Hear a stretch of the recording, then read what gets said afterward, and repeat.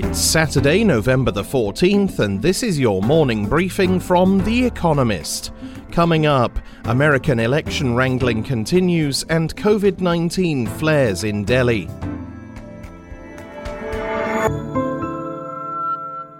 First, the week in brief. President Donald Trump made his first public statement since the election was called against him 1 week ago and referred obliquely to an incoming administration that might not be his own. He stopped short of conceding defeat, however, even as his legal challenges to the result bogged down.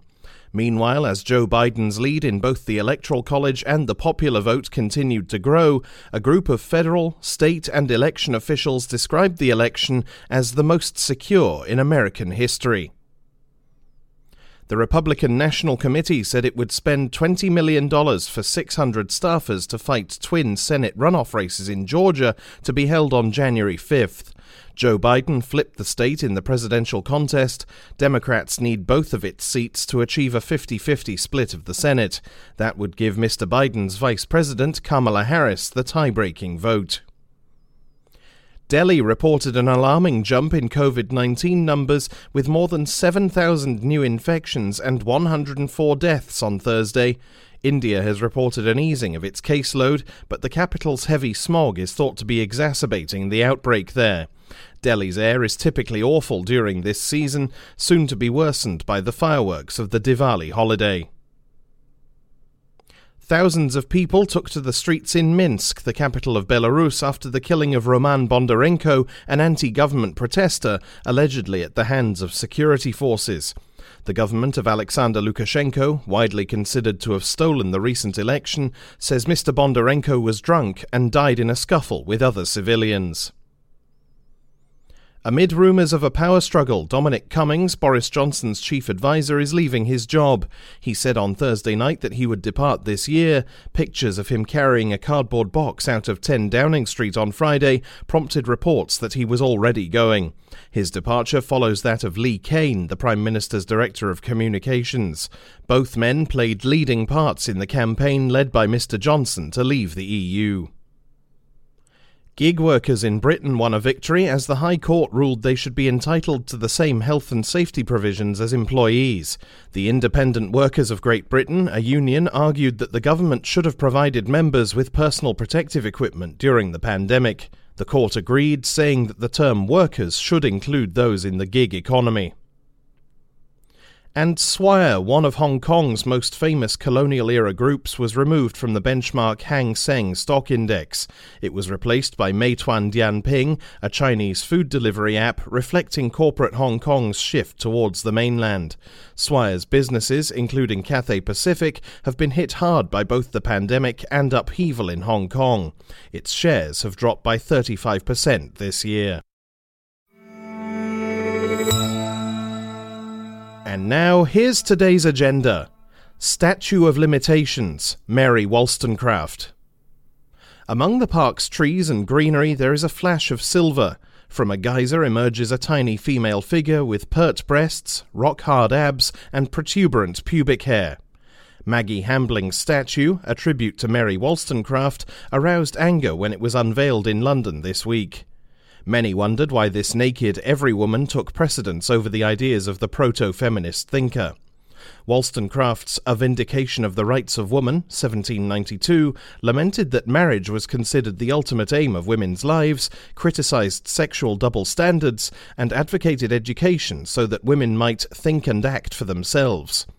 Millicent Fawcett, a leading suffragist, reckoned that the women's rights movement in England and America owes as much to Wollstonecraft as modern political economy owes to her famous contemporary Adam Smith. Of course, Smith's statue in Edinburgh depicts him in academic finery. The free market, it seems, does not demand naked men. A Political Odyssey, Barack Obama's Memoirs. The most keenly awaited title of the year hits bookshelves on Tuesday. A Promised Land, the first volume of Barack Obama's presidential memoirs, has already been translated into 25 languages. 3 million copies will be available in America alone. Some had to be printed in Germany and sent over in more than 100 shipping containers. The Booker Prize, Britain's most prestigious literary award, delayed its ceremony so as not to clash with its publication. Mr. Obama received a reported $40,000 for his first book, 1995's Dreams from My Father. This time, in a joint deal including his wife Michelle's own memoir, Penguin Random House paid around $65 million. Yet those hoping to read the former president's criticisms of his successor, Donald Trump, will have to wait. A Promised Land covers his early political career and his election as the first African-American president, but finishes in 2011. Readers will be eager for the sequel. A sobering discovery, safely expelling alcohol. When it comes to sobering up, science has had little to offer. The liver's metabolism cannot be hurried. But a new method, described in scientific reports, uses the lungs instead. It has long been known that hyperventilation, or deep and fast breathing, expels gaseous alcohol. But hyperventilation reduces blood carbon dioxide levels, causing dizziness and fainting. The new method uses a simple device to keep blood CO2 levels stable, isocapnic hyperpnea in the jargon. The contraption is decidedly low-tech, comprising a mask, a self-inflating bag, and a small tank of CO2. The wearer hyperventilates while inhaling replacement CO2 to remain conscious. Tests on 5 young men revealed that the method eliminates alcohol at least 3 times faster than liver metabolism alone. The most immediate application would be to treat life-threatening alcohol poisoning. But given how common it is to have a few too many, wider uptake looks soberingly likely. A hammer to tradition, golf's new power player. In September, Bryson DeChambeau won the US Open and plunged golf into an existential crisis. Mr. DeChambeau had long used his physics background to try to gain an edge, experimenting with a side-saddle putter and a geometry compass. But during lockdown, he hit upon a more successful strategy, hitting the ball very, very hard. He put on 40 pounds, 18 kilograms of weight, and started driving balls 50 feet, 15 meters farther than his rivals. His power over finesse game ruffles conservatives. Before this weekend's Masters tournament at Augusta National, the club's chairman, Fred Ridley, said Mr. DeChambeau's ability to treat par 5 holes as par 4s has put golf at a crossroads. But Mr. DeChambeau is still human. During his opening round, he bungled his tee shot on the famous par 5 13th and hit his second shot into the bushes, emerging with a double bogey 7. He remains in contention, but has yet to demonstrate his mastery over golf's most celebrated course. Writer's Room, the Booker Prize. The winner of the Booker Prize will be announced on Thursday. The prize, now in its 51st year, will be awarded to the best novel of the year written in English. After whittling a pile of 162 books down to a shortlist of 6, the judges must now agree on one winner.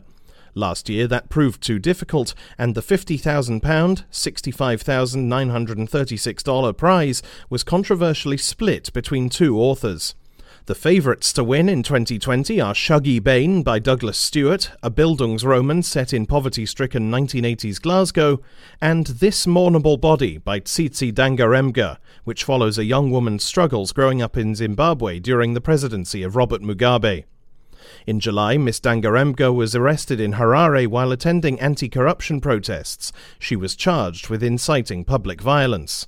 The other contenders are Maza Mengiste, an Ethiopian-American author, and 3 debut novelists, Diane Cook, Brandon Taylor, and Avni Doshi. Finally, here's the quote of the day from Emil Durkheim, who passed away on November 15, 1917. Solidarity can grow only in inverse ratio to personality. That's it from the Economist morning briefing, available every weekday and on Saturdays. You can hear interviews and analysis from our journalists, including our current affairs podcast, The Intelligence, by searching for The Economist on your podcast app or asking your smart speaker to play the latest Economist radio podcast. And as a subscriber, you have access to each week's full edition in audio. Just download the Economist app on your mobile device to start listening.